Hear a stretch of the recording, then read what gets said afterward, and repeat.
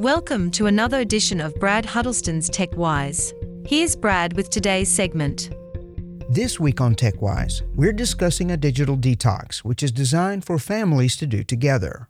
If you have older children still living in the home who've grown up with technology, you'll probably have a tough time convincing them to detox. Video gaming, social media, binging on YouTube and Netflix, and pornography in some form are so woven into their lifestyle, they'll think you've gone mad for even suggesting there might be a problem. There are a couple of options here. One, it could be that you have addicted older children but still have a firm grip on your house, your rules.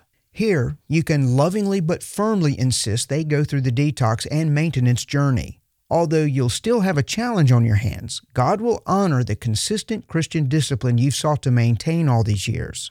Or two, if your parenting style has differed significantly from the one I just described, and I am not judging you if it is, my book intends to help you.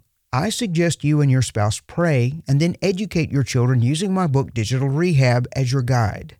I'll have more information to come. In the meantime, I encourage you to check out my book Digital Rehab, Learning to Live Again in the Real World at bradhuddleston.com.